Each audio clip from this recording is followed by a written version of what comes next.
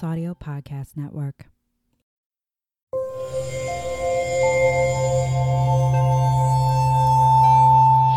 Part of the Boundless Audio Podcast Network.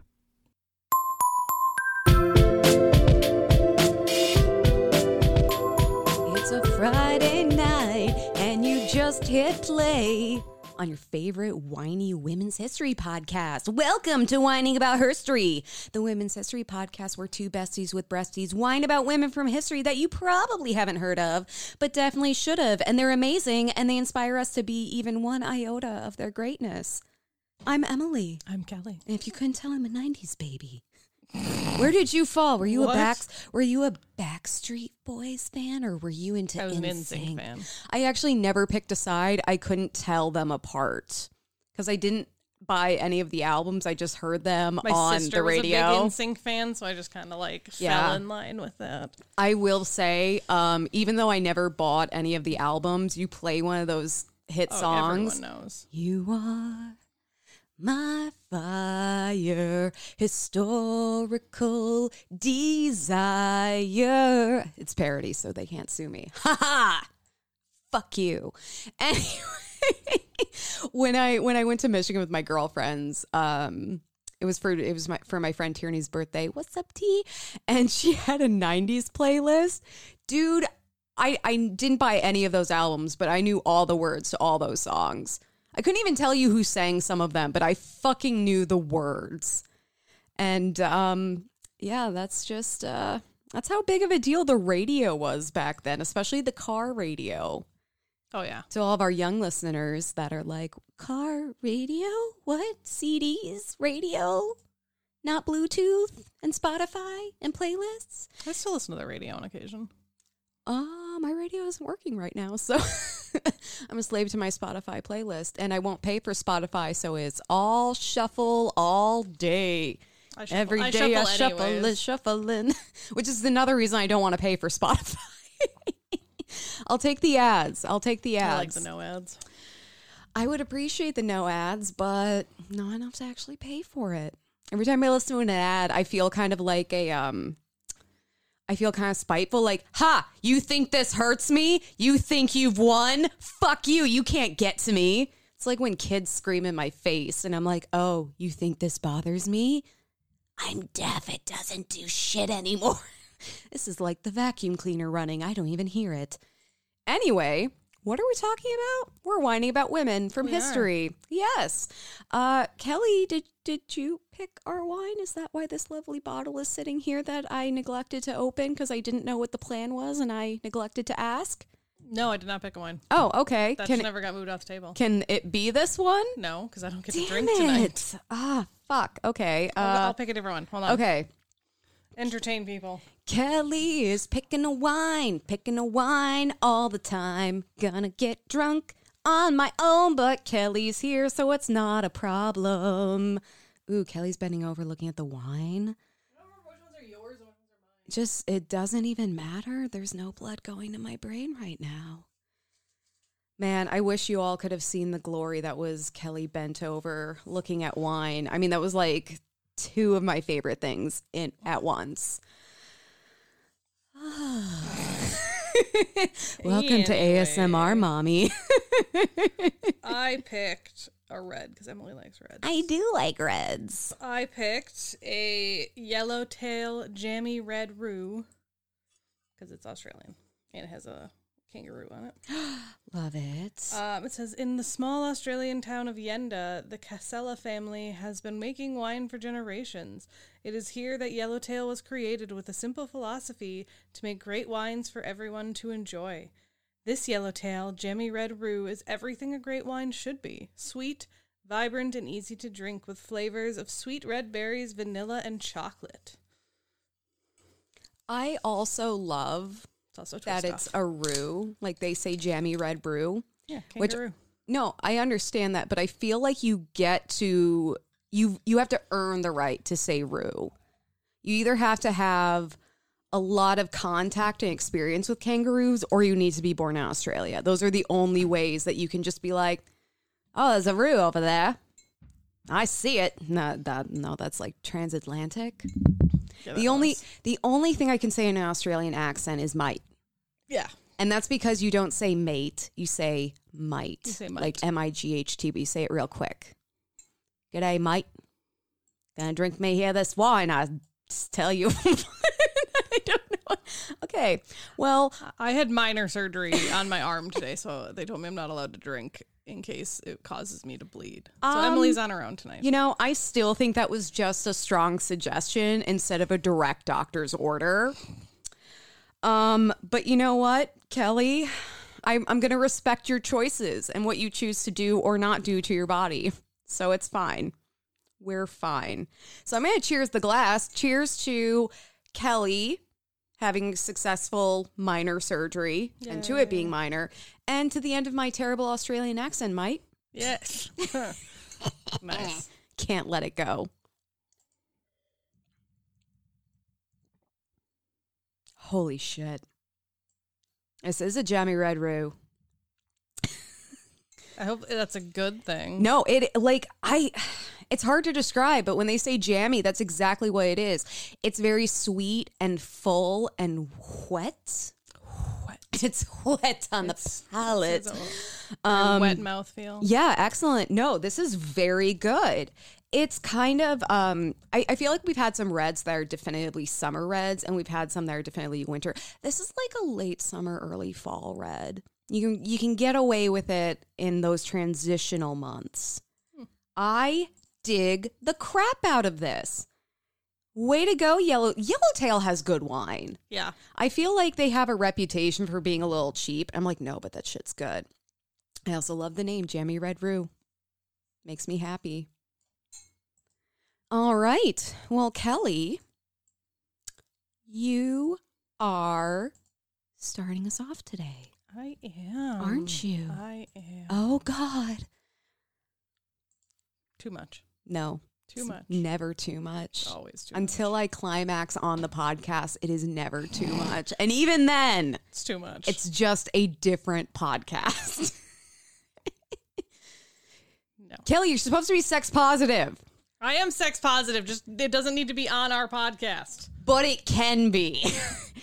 It doesn't need to be, but it totally can be. We don't get paid enough for that. Well, I think that was a challenge to all of you who are thinking about becoming patrons. Sign up for that shit. You might get a little more than you bargained for. Anyways. All right. All right. So I am whining about Nieves Fernandez. Very excited. We were told about this on our Instagram. Someone sent us a TikTok. Oh my God, yes. Of a complete badass woman, and I'm very excited to cover it. So, Hosanna, thank you. You know who you are. Hosanna. I was gonna like try to bring back what we say in Catholic Church. Hosanna unto the highest. Yeah, that's it. There it is. Dude, that shit is like a song you can't get out of your head. You hear someone say it like, peace be with you, and also with you. Oh my God, I didn't even consciously say that. I actually apologize. I actually don't want peace to be with you. Go fuck yourself. Honestly, like, it's funny because, like, I always joke about that with other people, even when it's not peace be with you, but, like, when someone says something be with you, like, in my head, I'm always like, and also with you. May the force be with you. And also with you. Yeah. And we lift ourselves up to the Lord. Okay, so Nieves was from the Philippines. There's not much known about her early life because history. What general age, or not age? World War II. World War II? Okay. World War II era. So that's a little embarrassing that we don't know. She's an adult as of World War II. Yes. We're talking about the Japanese invasion of the Philippines. Oh, no. No. Yes. No. You know what? I told you my story was going to be a bit of a bummer. No, and I said, mine don't worry, no okay. Nazis. And you're like, no, mine doesn't have Nazis. It just has the Japanese army during World War II invading the fucking Philippines. It's a totally different brand of horrifying. Okay. So Nieves had previously owned a wholesale business as well as teaching until the Japanese invaded the Commonwealth of the Philippines in 1941. Filipino people were held prisoners of war, and unfortunately a lot of them were tortured. I'm not going to go into it because they did some pretty terrible, terrible things. This isn't that podcast. This isn't the torture porn podcast. Yeah, but there were quite a few things that they brought up. So when the Japanese arrived in the Philippines, they took away all possessions of the Filipinos, and they allowed no one to own businesses. So that means Nieves just immediately lost her business, and no one was allowed to teach anything except what was approved by the Imperial Japanese Army. Huh. Yeah. Fire Nation, what? In her hometown of Tacloban, the Japanese were forcing business owners into submission by drenching them in scalding water. Oh my God. And what Nieves said was, quote, when the Japanese came, no one could keep anything. They took everything they wanted. She didn't say Japanese, but I'm not going to use that slur. Oh, she was, okay. It's a shortened version. Yeah. No, but I'm still not going to you. use it. And so that was something she told reporters like after. Yeah. Obviously, she didn't say something like that in the middle of the invasion. So after the invasion, Nieves was primarily a school teacher because she couldn't really do much else, and her students would call her Miss Fernandez. And she was very, very protective of her students. She had a fierce motherly instinct, and that really came out when the Japanese were threatening to kill her students. Well, and she's being forced to teach the Whatever Imperial yeah. Japanese curriculum, which is just, it's straight up propaganda.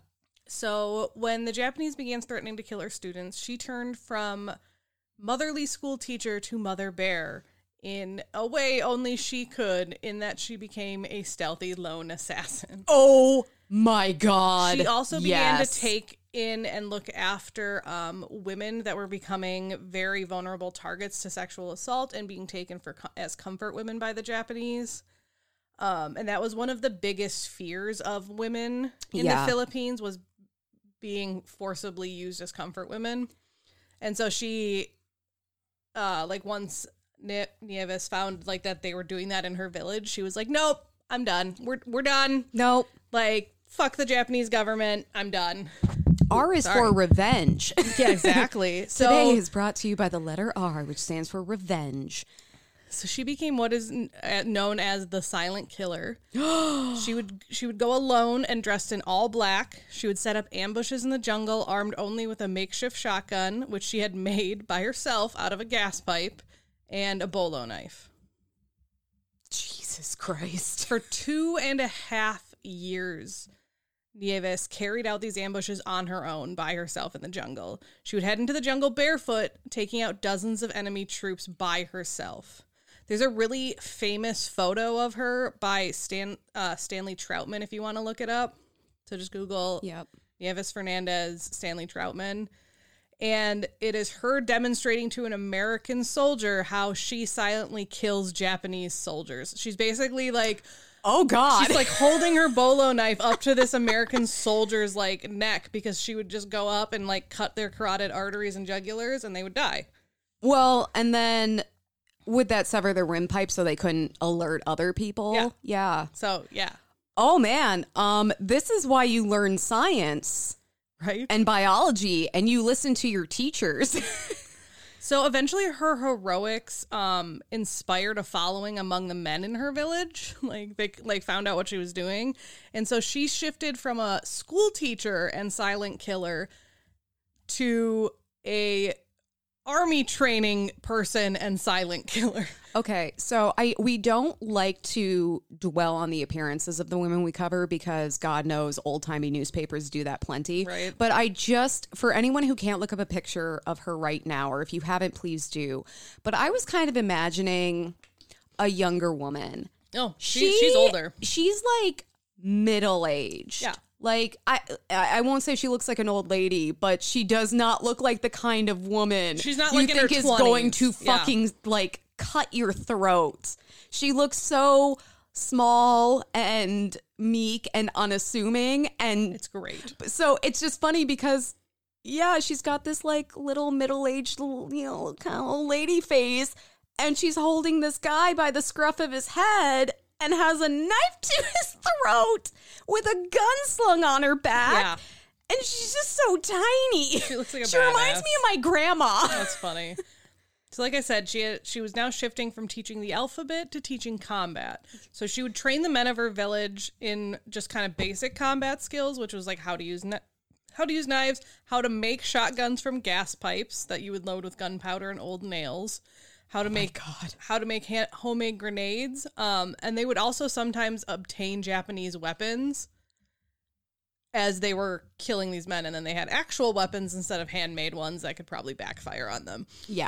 So she went from being called Miss Fernandez by her pupils to earning the title Captain Fernandez among the 110 guerrilla men that she commanded. Oh my God.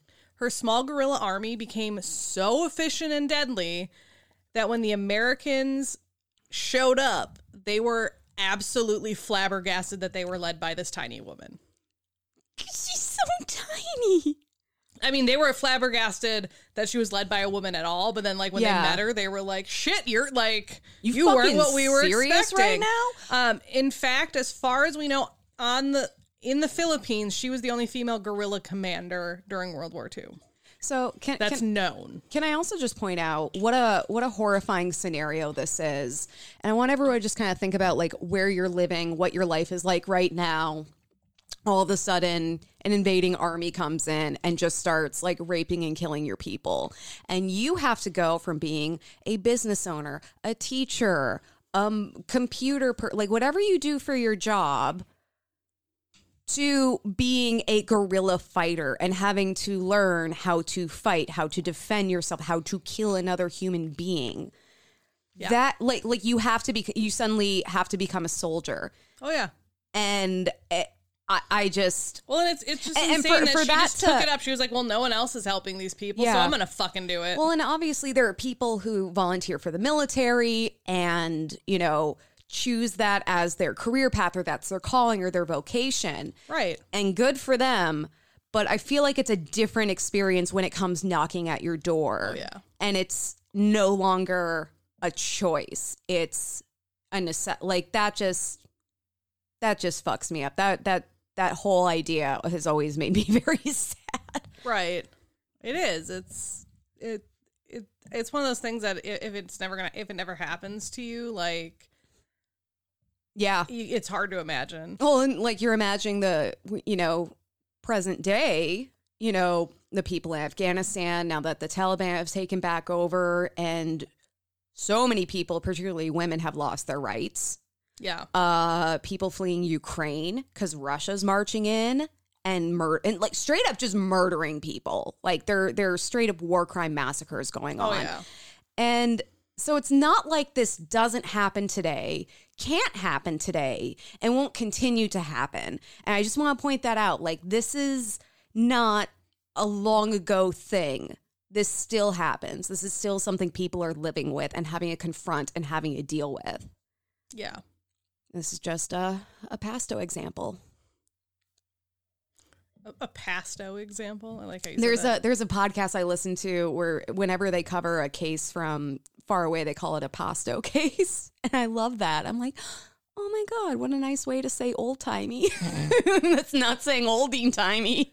So Nieves' guerrilla army became so efficient we already said that. Yep. So the Japanese army grew so tired of her and her antics and her killing their men that they put out a 10,000 peso bounty on her head in hopes that one of her fellow, like, Filipino guerrillas would betray her. No one ever did. That is wild, because that's another thing that extreme circumstances do. They can make people when they already took all your shit. They can make people very selfish and very desperate. Yeah. So throughout the war, Nieves and her 110-strong company would also liberate prisoners of war, sabotage supply lines, and conduct hundreds of raids on the Japanese Imperial Army. Toward the end of the war, and when the Americans would arrive on the island, the Americans didn't have as much to do as they thought they... Well, because, like, they were like, oh, we're going to come and we're going to, like, liberate the island of the Philippines. But by the time they got there, Nieves and most of her forces had liberated a ton of villages and, like, rescued a bunch of comfort women. And so the Americans are like, oh, we don't have to do as much as we thought we would. Well, and I love because those stories aren't coming out. The Japanese don't want people to know what's going on. Oh, absolutely not. Well, and the other thing is, you know, the the Allies have this experience of going to these Japanese occupied islands, and it's awful. It is a straight up nightmare because the Japanese have tunneled into the island. It's hard to fight them. It's hard to find them. It's hard to, liberate these islands. So they're expecting something very similar here. But the home team has already gone through and been pushing them out. Yeah. How amazing is that? Right. So I actually cut and pasted an entire article that I'm going to read. Oh. Even though it's kind of long. It's not that long, but it's a little long. It was written in the Associated Press in 1944, and it is the only surviving record of her heroics during World War II. Oh my God. Like on paper. So the title was Schoolma'am Led Guerrillas on Leyte. So women tells how she helped gas pipe gang slay 200 Japanese. So this is October 26th, and then it says delayed because I'm guessing it took a while to get from the island. So it says, a prim former school teacher, so far as known here, the only woman to fight 2.5 years with Filipino guerrillas, told today how she commanded 110 natives who killed 200 Japanese with shotguns made from sections of gas pipe. That was when they called me Captain Nieves Fernandez, she said. Now I'm back to just Miss Fernandez. Oh. Paler than most native women here. Her first name, Nieves, is actually Spanish for the word snows. Miss Fernandez was without shoes and was attired in a plain black frock as she conferred with the American officers, and she is 38 years old, quote-unquote, at present. After teaching school at Tacloban, the Leyte capital recently occupied by American forces invading the Japanese-held Philippines. Miss Fernandez said she developed a wholesale business of her own, but when the Japanese came, no one could do anything, no one could keep anything, they took everything they wanted. They had ways of persuading, like giving you scalding hot baths and freezing cold baths alternatively, with never a rest, never any food, and never any water except the soapy water in the baths. Working with the guerrillas, Miss Fernandez rounded up native men to resist the Japanese. These men, she said, had 3 American rifles between them. The rest they made themselves out of gas pipes. They loaded them with gunpowder and nails. U.S. intelligence officer said the Japanese offered a 10,000 peso reward for her head. She was wounded once, and there's a bullet scar on her right forearm. Many Filipinos are experts at making effective guns out of gas pipes. The weapons are as deadly as any first-rate shotgun. The homemade guns are called latongs in the Visayan dialect of the Central Philippines and paltic in the Tagalog dialect of the Manila area. So that's kind of neat. That is amazing. Also, that island name, I don't know if Leyte? I don't know if this is how you pronounce it. But in the audiobook about the USS Indianapolis, they kept saying lady, like Leyte. Isn't that not how I said it? You said Leyte. Oh, well, it's I think it's Leyte. T-E, so. I know. I don't know. And that's why I'm not contradicting you, but I was like, why does that sound kind of familiar? No. That was the island that the USS Indianapolis was on its way to when it got hit by a Japanese sub and sunk. Yep. I was like, why does that sound familiar? This is that same area. Yeah. So, Remedio Fallas, who was a former comfort woman, wrote a book in her later years called The Hidden Battle of Leyte, or Leyte, whatever it is. The picture diary of a girl taken by the Japanese military. And she wrote about how the guerrillas saved many young women from what the Japanese were about to do to them. And she vividly recounted how the guerrillas would wipe out the Japanese troops stationed in various villages. I thought that was kind of neat that, like, a woman wrote a book about it and was like, hey, these people were great. Well, I also think that's wonderful that I feel like the sexual abuse in the Pacific Theater is not always talked about. It was terrible. It was really, beyond words. And Kelly, I do appreciate the fact that you're using the term comfort women because, other terms can be triggering, but I want to be very clear. They're rape victims. Well, that's what they were. Yeah. That's what they were actually called. And I understand that, but I want to be very clear about what's happening to them. They were forcibly taken as comfort women. But good for her for being able to take back her voice. Yeah. And tell her story and to talk about it and to not let this not to let this be forgotten. Right. So Nieves would go on to be honorably discharged from service on May 31st, 1945 with the rank of sergeant. And that's kind of all we know about her. She died in somewhere between 1996 and 1997 at the age of 89 to 91. No one's quite sure. You know what else I love? There's this really gross trend among certain members of the gentlemanly population of taking on Asian wives or seeking out wives from East Asian cultures because they're quote unquote real women, aka submissive. They're going to be like your bang mommy. And you have this woman from the Philippines who is straight up like, oh, hell no, we are not doing this. I will murder your fucking ass before we do this. Right. And it just, I feel like that is a story, that's a side of the story in the narrative that we do not get very often. You know, how the populations of these places that are being invaded by the Japanese, what they're going through. Oh, yeah. What they're doing to fight back. Because especially for us, growing up in the United States, there's very much this like, the Americans came in and saved the day and we're heroes. And I don't want to discount the American army. Good on them. But I feel like this gets lost. You know, these people didn't just roll over. Yeah. These people didn't just allow themselves to be invaded. They fucking fought back. They were not, and so many of them died trying. And what an incredible story. And why do we not know more about her? Right. Where's her memoir? I know, it's sad that like we don't even really know when she died. I demand her fucking memoir. Although maybe she was just like, you know what, I'm done. I'm stepping out of the light. I just want to go back to living a quiet life. You know what it kind of reminds me of? Those sisters. Those like, were they Swedish? Oh, Truce and... oh, shit. Was it Freddie? Yeah, Freddie and Truce Overstein. Yes, that's it. Yeah, I think they were Swedish. They were these young girls where the Nazis invaded, and they began killing Nazis as a way of defending their country and the people, you know, their countrymen.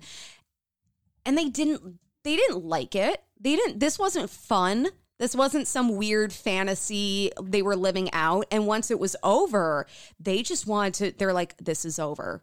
Yeah. And we're not going to talk about it, and we're going to move on.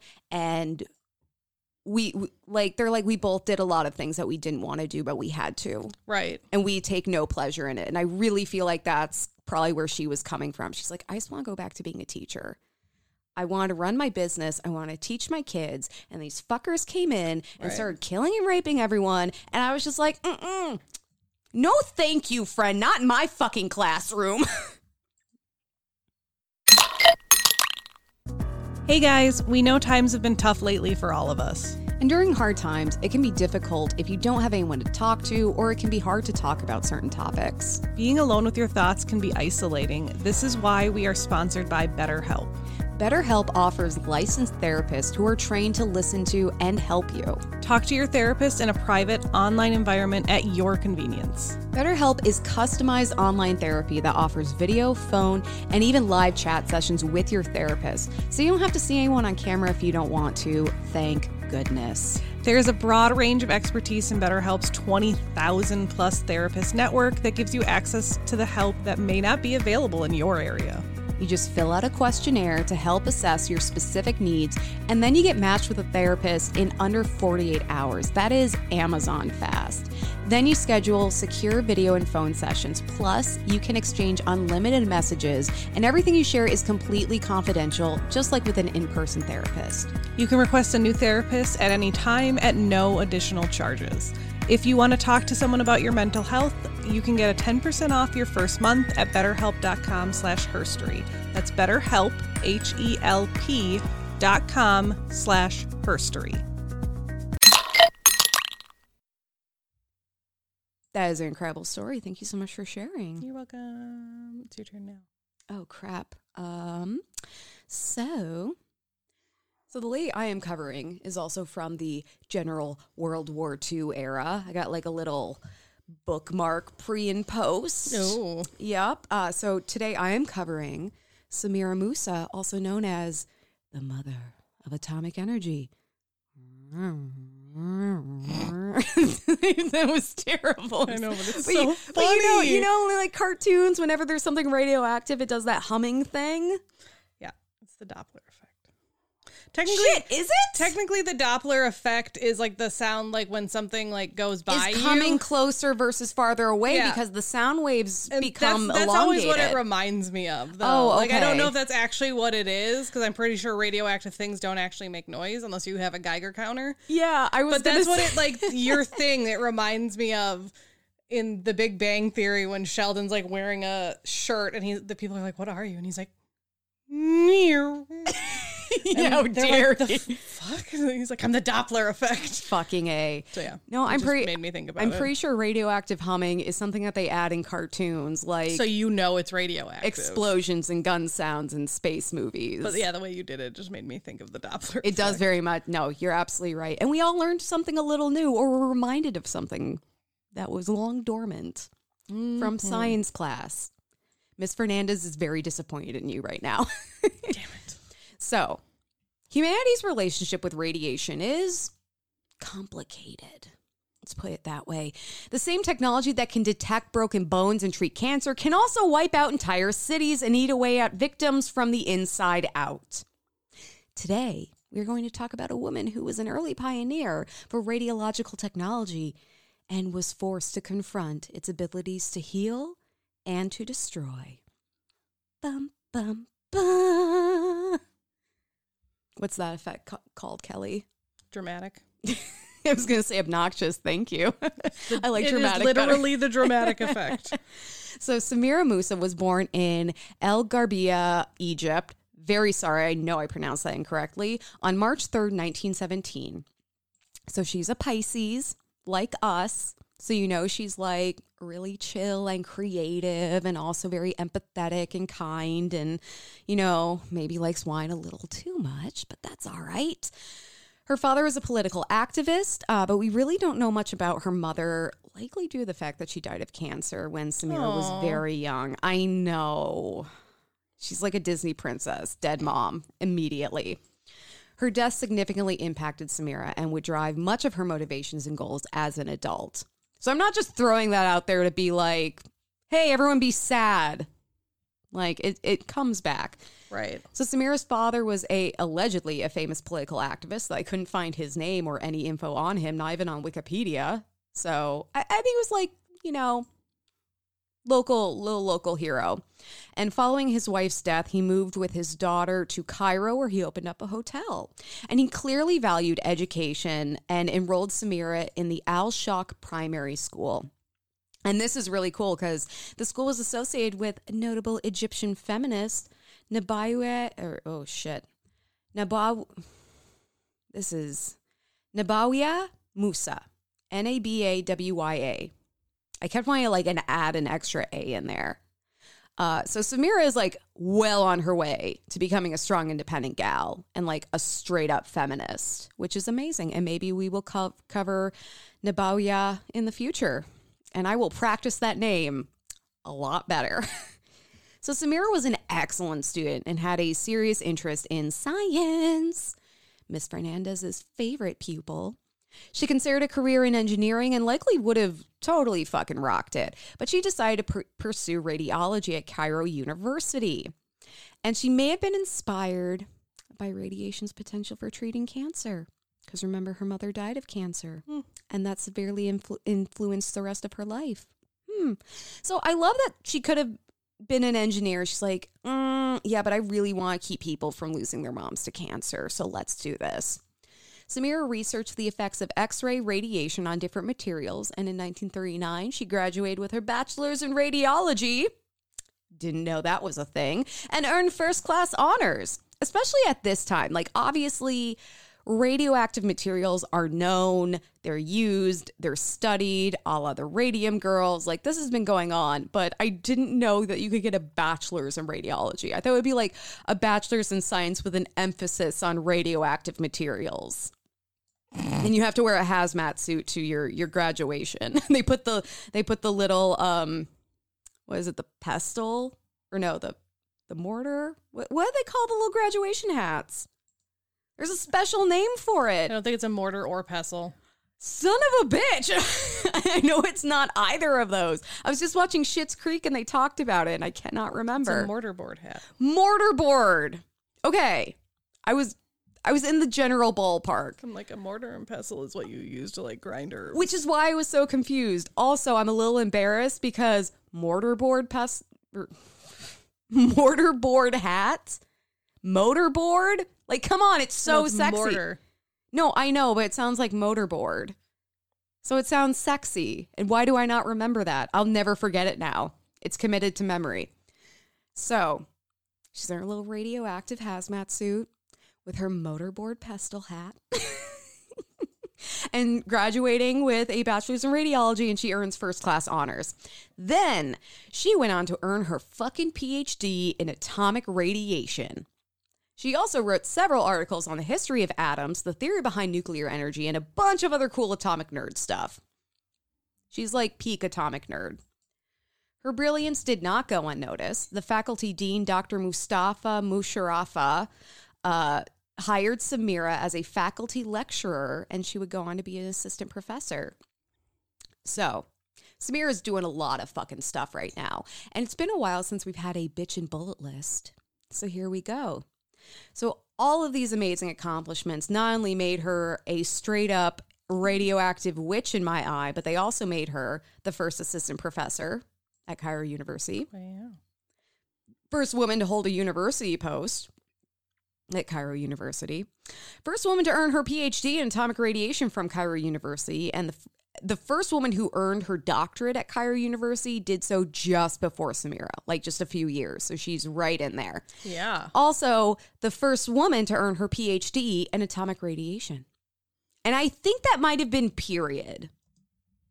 Maybe. Like, women were not studying atomic radiation because they weren't really being allowed to much. So as if she's not enough of a badass, in her free time, which I can't imagine is something she has much of, Samira was volunteering at hospitals to help cancer patients. Because she's a goddamn saint. And she just wants to heal the world with radiation. And I love her. It can happen. Radiation can be used for good. It's a tool. We know this. It needs to be used very responsibly, though. Don't lick it. Hey, Jimmy. Stop it! Get that I said don't lick it! Get that radiation out of your mouth right fucking now, mister. And you, get it out of your pocket. That's also dangerous. I will tell your mother. Do not make me call your mother at work. Right. You know she doesn't like it when I call her about you sucking on radioactive materials. So Samira had a very cooperative mindset. Throughout her studies and professorship, she studied abroad and encouraged her students to do the same. She felt that working together and on a global scale could not only help advance humanity, but create peace. Like, hey, maybe if we all work together and see we have more in common than we think and be exposed to each other's different cultural identities and feels, and, things will just be more chill and we'll be less divided and hate each other a little less. Such a novel concept. Samira believed in the power of nuclear medicine and its applications for treating cancer. It's likely that she was motivated by the laws of her mother, and she said, quote, "I'll make nuclear treatment of cancer as available and as cheap as aspirin." She's like, this can happen. We can make this work. If we all get together, we can do this. Yeah. And I want to be very specific. If you're looking into her, this is not a direct quote. A bunch of different variations of this appear, but all over the place. But this is the point. She's like, I want cancer treatment to be as available as aspirin, as cheap and available. It shouldn't just be if you're super rich. It should be accessible and it should be effective, which, my God, Samira, I love you. So as part of her research, Samira created a formula that split copper atoms, and by splitting the atoms of cheaper metals, like copper, nuclear technology could be more affordable, which is something I learned, which I thought was interesting. However, this also paved the way for a more affordable nuclear bomb. We're all those made those number crunchers in various governments very happy. So I had a lot of difficulty nailing down a timeline for Samira and what she did when, but just based on the times that she is alive, we do know she was alive to witness both of the atomic bombs dropped on Hiroshima and Nagasaki, Japan. And it's something I can't imagine she was okay with. because she's very much about the positive, the healing, the life-giving and extending effects of radiation versus the destructive side of the coin. And really using nuclear technology for this kind of destruction went against everything she'd been trying to accomplish. So I can just only imagine her reaction to this. Yeah.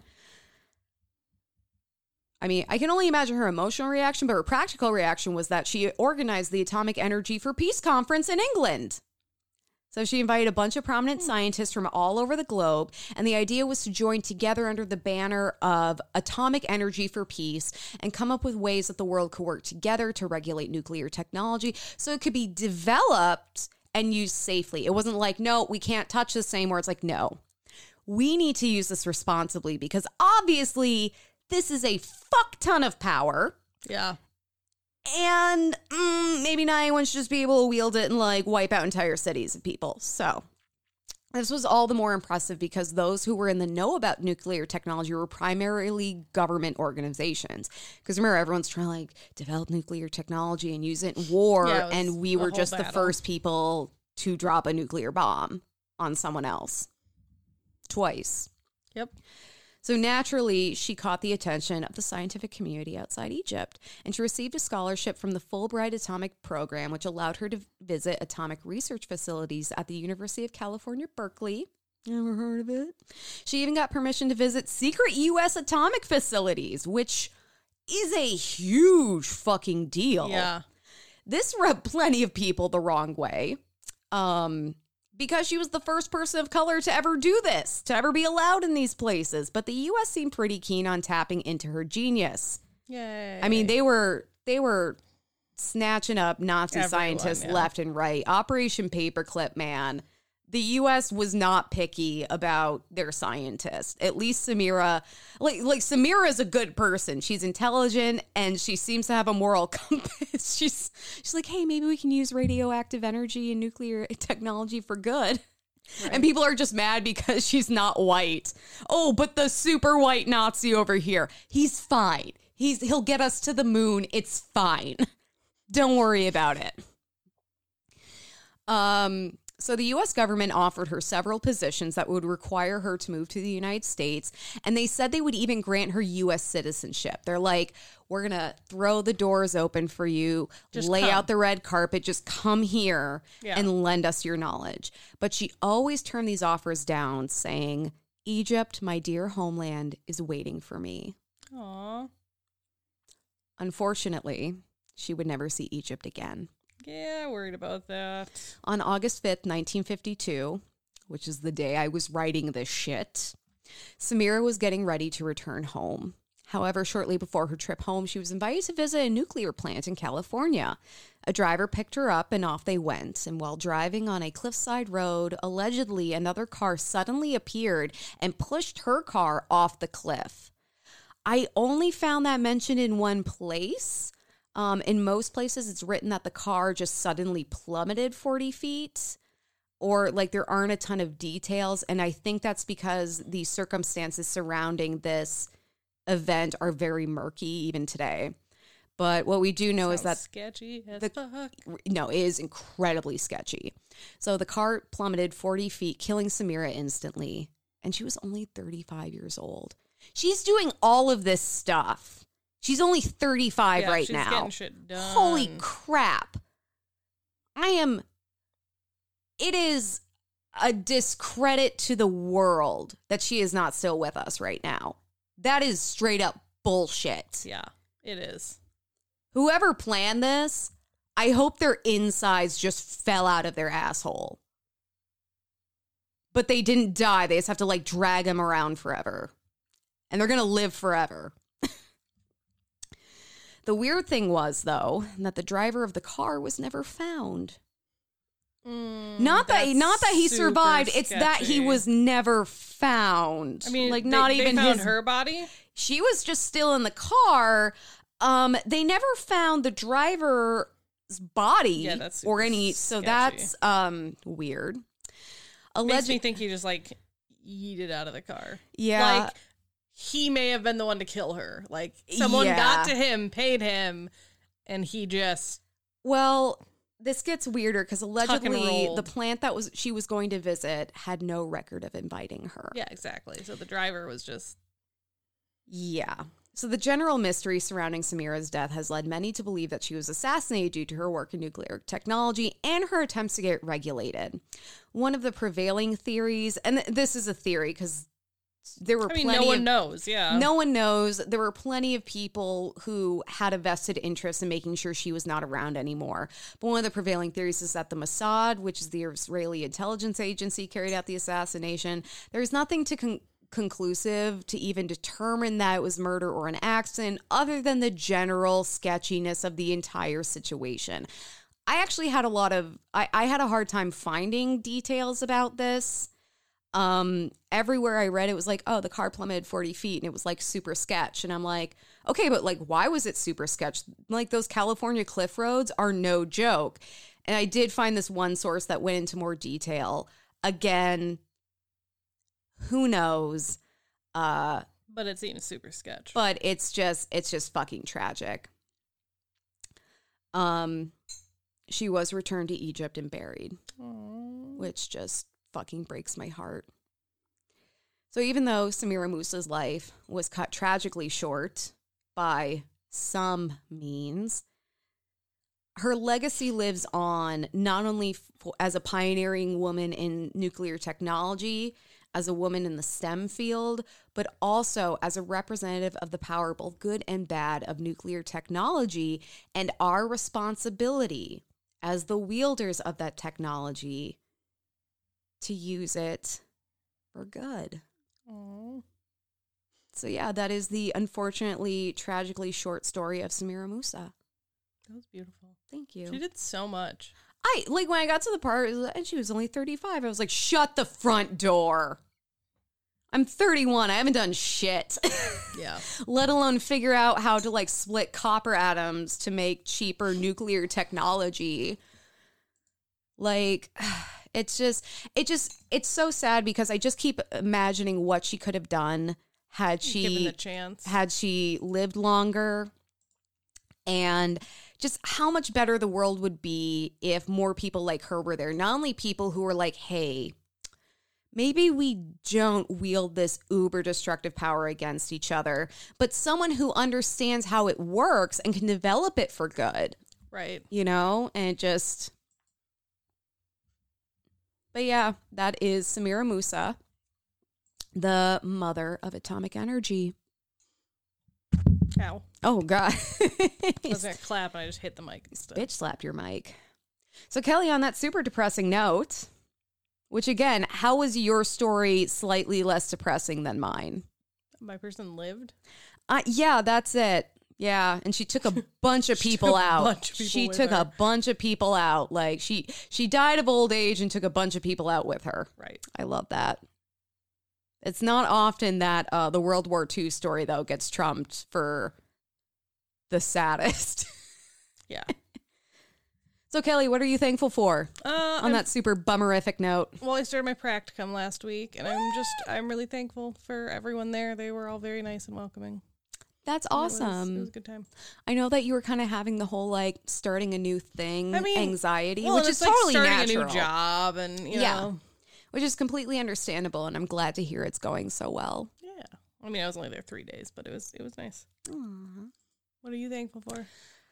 Crap, I had something for this. You know what? This is gonna sound really shallow, especially compared to yours, but a local drugstore was having this big ass sidewalk sale. They have it every year.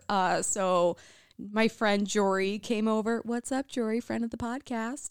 And we walked there, and I got a bunch of fake flowers and plants because I've been wanting to do a floral arrangement. My mom has this antique like milk can, and I cannot remember if it's from her dad's farm because my grandfather had a dairy farm for a period of time, but it's at least representative of that. So I want to use that to like make a floral arrangement for decorative purposes. So she gave it to you? Well, yeah, she's agreed to give it to me, but fake flowers are really expensive. Yeah, they are. Like stupidly so. It's insane.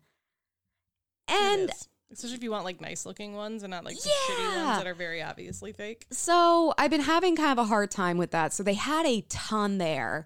And by the time Jory and I got done picking across the tables in the sidewalk sale, they dropped the prices of everything to $1 each. So I bought what turned out to be $60 worth of crap.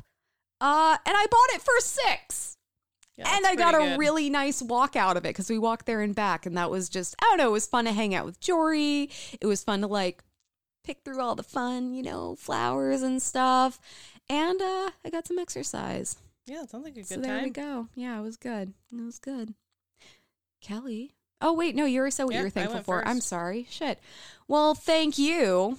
We are also thankful for you and for listening to another episode of Whining About Herstory. Like us on Facebook at Whining About Herstory, Instagram at WAHpod. Twitter at WAH_pod. Our website is whiningaboutherstory.com, where you can find all the links to where you can listen to us, as well as all of our merch, which is awesome. You can also join us for as little as $1 on Patreon, where you can get a bunch of bonus content.